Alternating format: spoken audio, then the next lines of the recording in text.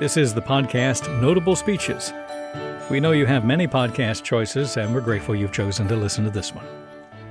Today, an address by author, columnist, and op-ed page editor Sohrab Ahmari. He spoke this month at a symposium held in Warsaw, Poland, titled The Place of Truth in the Age of Cancel Culture. That symposium featured speakers from the U.S., France, Poland, Sweden, Croatia, Hungary, Italy, and Austria. It was sponsored by the Collegium Inter-Marium, a Warsaw-based university that emphasizes three pillars of Western culture: Roman law, Greek philosophy, and Christian ethics.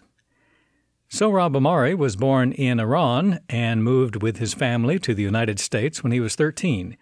He went on to earn a law degree at the Northeastern University School of Law in Boston, and eventually became a journalist, writing freelance pieces for the Boston Globe and the Wall Street Journal, among other publications.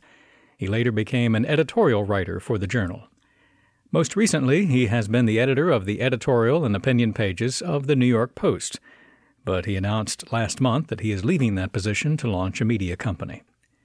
Mr. Ahmari has written several books, including From Fire by Water, a 2019 memoir about his conversion from atheism to Christianity, and published earlier this year The Unbroken Thread, Discovering the Wisdom of Tradition in an Age of Chaos. Just one note about this address. In it, Mr. Ahmari makes several references to a 1999 novel titled Super-Cannes by the late British author J.G. Ballard. Cannes is C-A-N-N-E-S, that is to say, the well-known city on the French Riviera. Here is Sohrab Ahmari speaking on October 1st in Warsaw. His address has been abridged for this podcast. Let me begin by thanking the Collegium Inter-Marium for inviting me to this superb symposium. Our theme at this symposium is Truth in the Age of Cancel Culture, a most urgent topic. We know that truth is under attack. Not just the more profound truths of our classical and Christian heritage, which the Collegium Inter-Marium seeks to preserve and advance, but even the most basic facts of history, or, say, biology. You really can get canceled for stating, for example, that man and woman are immutable biological categories, and you can get canceled even posthumously. Witness how the American Civil Liberties Union recently scrubbed all references to women, she, and her from the words of the late Supreme Court Justice Ruth Bader Ginsburg. The idea being, of course, that referring to women risks offending biological women who identify as men but still have need of the abortion services that Ginsburg championed as an activist and jurist. The venerable medical journal Lancet, in a major essay recently, used the term bodies with vaginas instead of women for the same reason. I'm sure we could spend this entire conference coming up with similar examples from both sides of the Atlantic.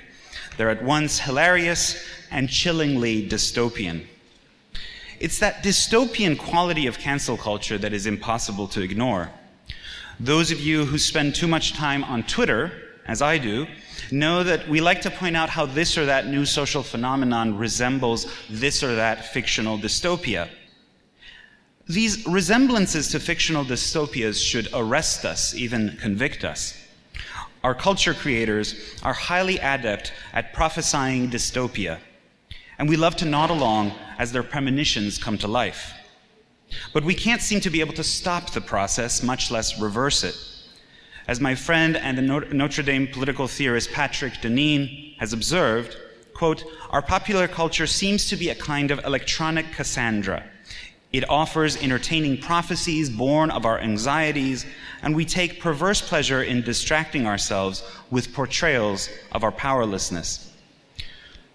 Today, I propose that we take this observation as a point of departure. I think we should put the dystopian imagination to more productive use than merely creating memes online.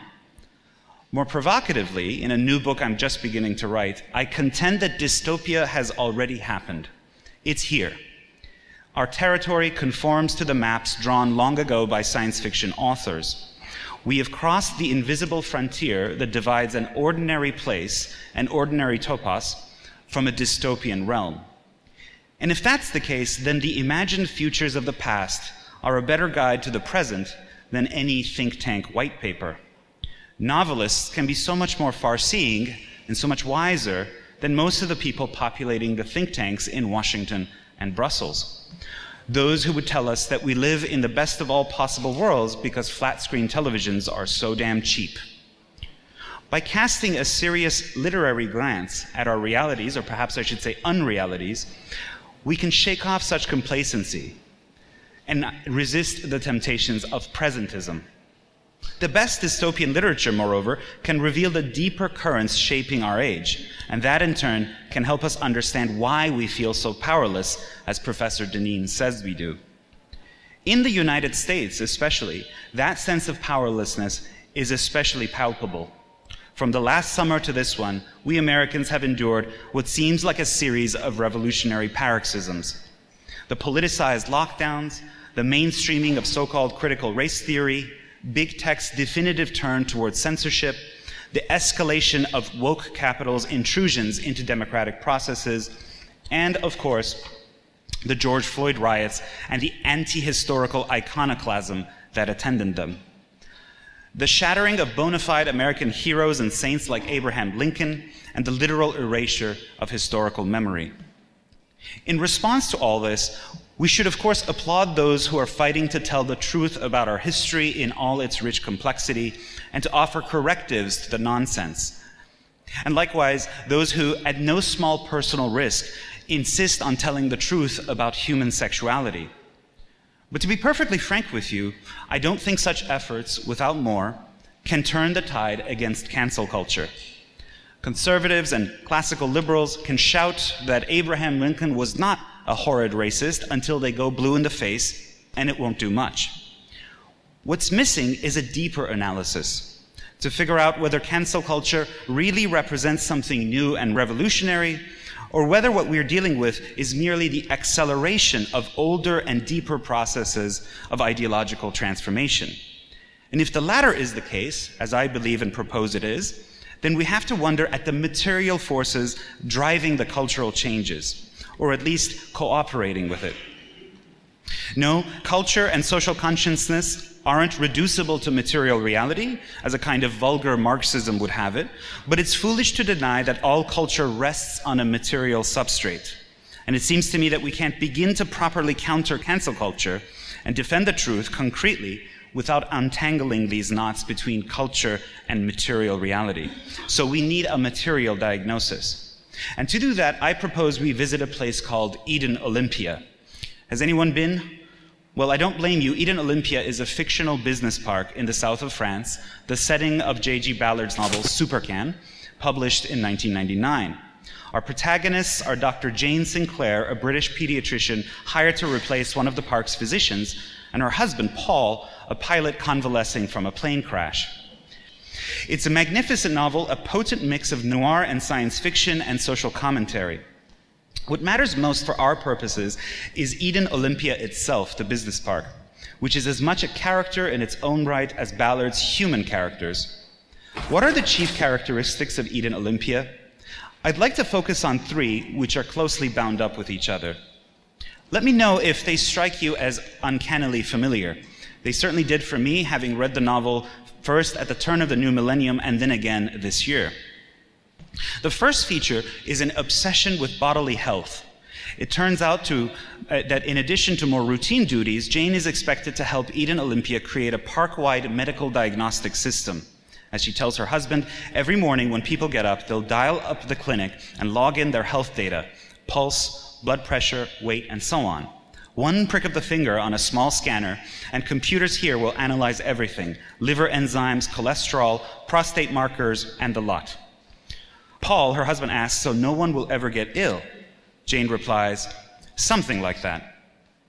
Later we learn that Jane is, quote, running a computer model tracing the spread of nasal viruses across Eden Olympia. She has a hunch that if people move their chairs a further 18 inches apart, they'd stop the infectious vectors right in their tracks.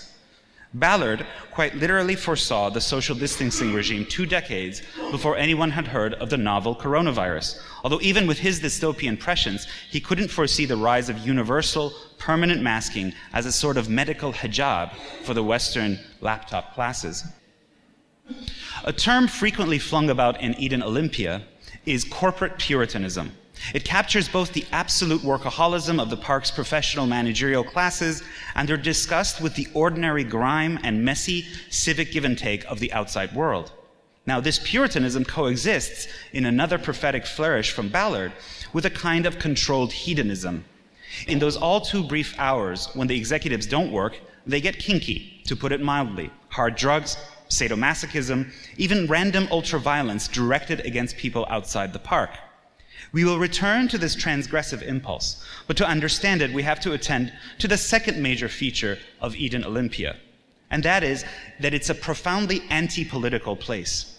The opposite of what the ancient city represented, the ideal of the city as a family of families, a political community, a space for cultivating civic virtue. An invisible infrastructure took place of traditional civic virtues, Paul observes.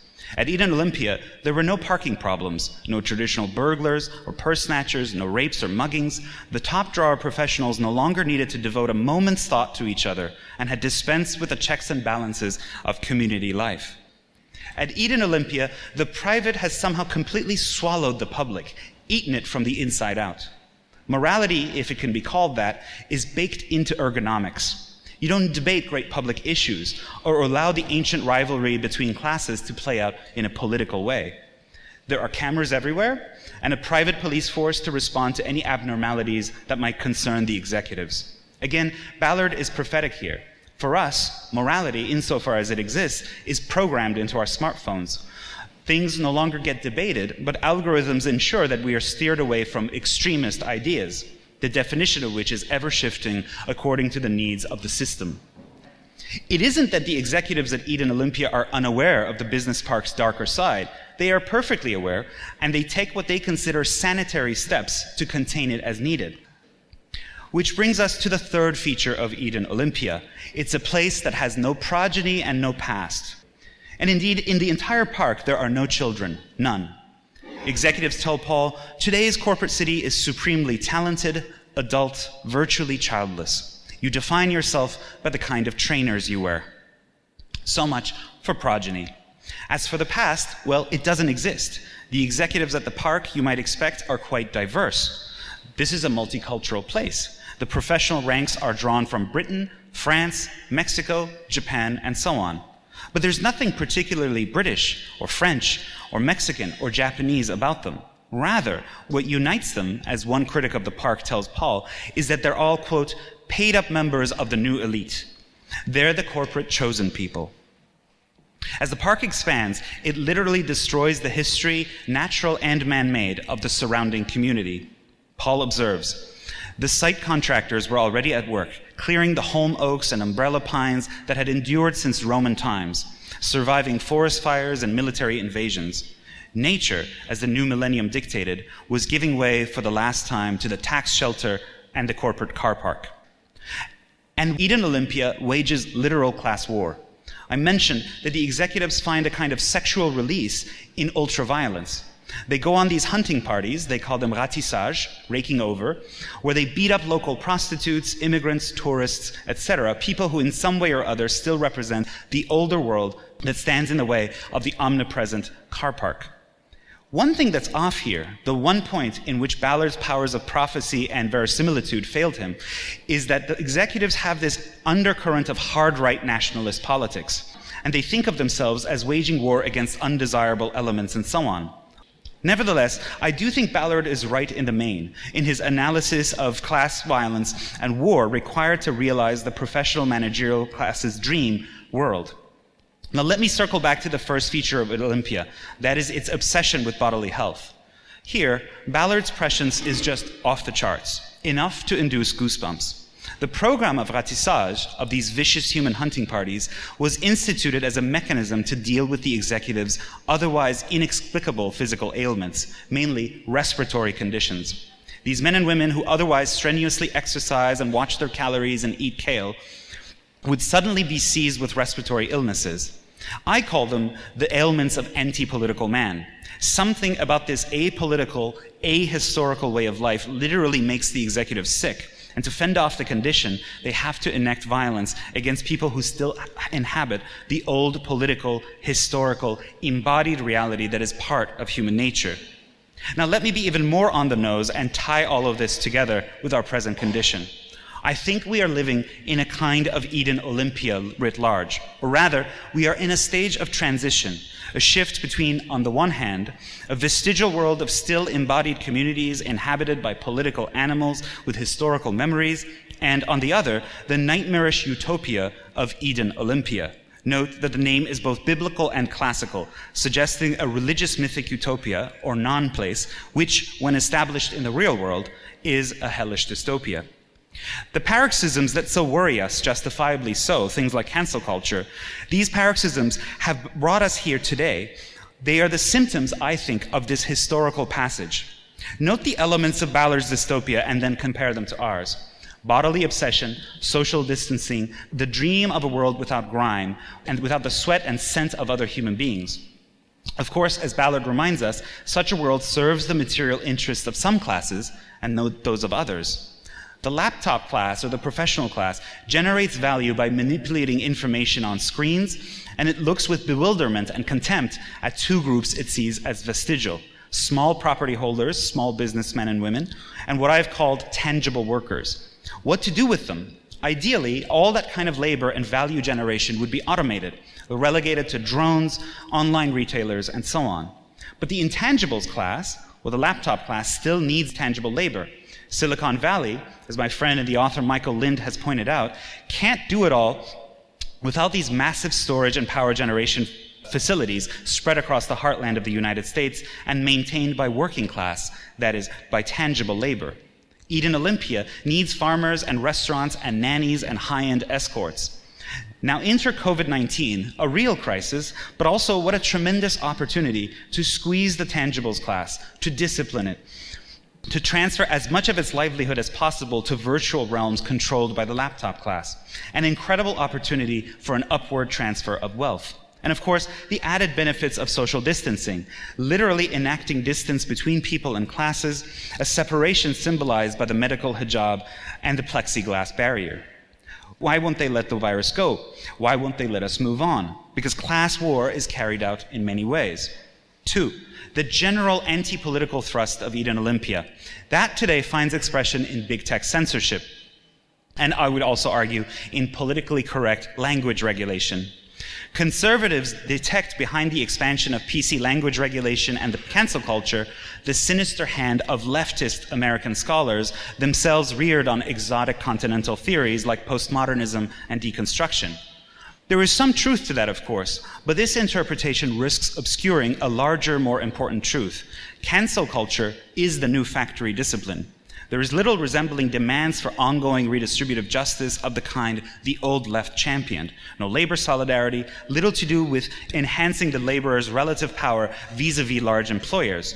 Just demands for post-tax handouts, as well, of course, as quote-unquote representation or diversity on corporate boards, in university curricula, and so on. And of course, the firing of those who say the wrong or awkward thing in the digital public square, in workplaces or in classrooms. The goal isn't to rectify concrete economic injustices, massive inequalities in wealth, health and job insecurity, and so on. Rather, the goal is precisely the opposite: to mitigate, to defer, to smooth over, to mask these substantive disagreements, and instead have battles on procedural mechanisms for upholding manners. Manners is what cancel culture is about.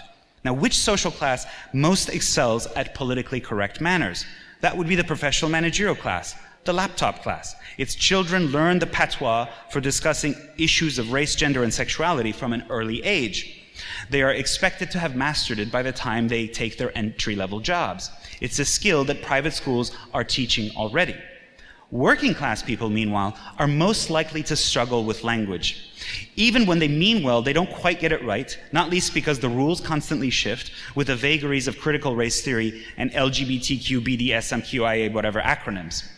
By fortifying the requirements to speak and think correctly and raising the stakes for failure, the neoliberal class has now built a repressive new mechanism for staying at the top and keeping the oiks down. 3, the last one, ahistoricity. The problem of greatest concern to us, perhaps. Here again, the conservative diagnosis is only partly right, or I would say mostly wrong. If critical race theory and cancel culture and the destruction of historical memory really threaten the material interests of Jeff Bezos, the Apple Corporation, and Nike, and the trustees of large Ivy League universities, and on, do you really think they would ally themselves with these forces? Don't be naive. They would shut it down like that. And it isn't just the fact that wokesters trained by the disciples of Judith Butler have somehow captured the corporate establishment, although that's part of it. Again, the larger truth that risks being obscured is that the bringing about of Eden Olympia demands cancel culture. People who have historical memory and are rooted in authentic cultures of truth, these people have heroes. They have romantic ideals. They have authorities that guide their consciences. They have national pride. Family and community form the warp and weft of their characters. People who don't have such things make the perfect corporate subjects, be they the ones who occupy the commanding heights or those who toil on the peripheries. All this brings us to perhaps a bitter conclusion, and it is this. Most of the conservative responses to cancel culture are bound to fail. We can't retreat into monastic redoubts and hope to be left alone.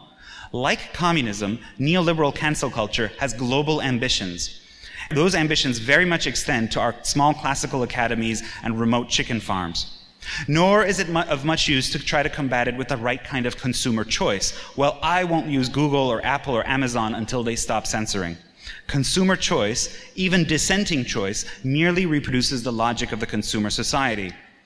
Our boutique dissident choices are already priced in. Nor, finally, will appeals to tolerance or intellectual diversity or free speech avail much. These were the watchwords of the regime's protagonists when their movement was yet in its infancy. They wielded these watchwords against traditional authority, above all that of Holy Church, when they were still relatively powerless. Now that they hold the whip hand, they have no use for these procedural niceties. They have achieved their substantive vision. This is our tolerance. This is our diversity. What I'm getting at is this, that most of the responses to cancel culture are woefully indifferent to the inner logic of our society, to this historical material force, the drive to Eden Olympia. Today's culture war can't be reduced to a material substrate, true, but we discount the material, class-based, and political economy dimensions at our peril, especially so in a global, essentially bourgeois commercial empire. Truth and a culture of truth cannot be shored up without shoring up the material conditions in which these things were legible and sensible, where the whole social order was oriented to the good of man as a rational political animal who thrives in family and political community, whose conscience demands authoritative guidance from the church and from the civil laws. This is what I take to be the mission, however imperfectly executed, of the governments in this region, Poland, Hungary, but also others. But what I suggest is that there are material economic forces arrayed against this vision. The neoliberal globalism of Brussels goes hand in hand with Brussels' attempt to rebuke and suppress national conservatism and populism in this region. We cannot ignore the link between class-based oppositions and what is called cancel culture. In short, cancel culture is the ideology of neoliberal order in its current iteration. We have to grapple with that. Now, how to link these two things, the culture war or cancel culture issues to larger economic issues, and successfully prevail, is a discussion for another day. Ballard was writing dystopian noir, and in noir, there is never any political solution. The noir protagonist typically peers behind the glossy surface of his society and finds ugly class warfare and oppression churning there.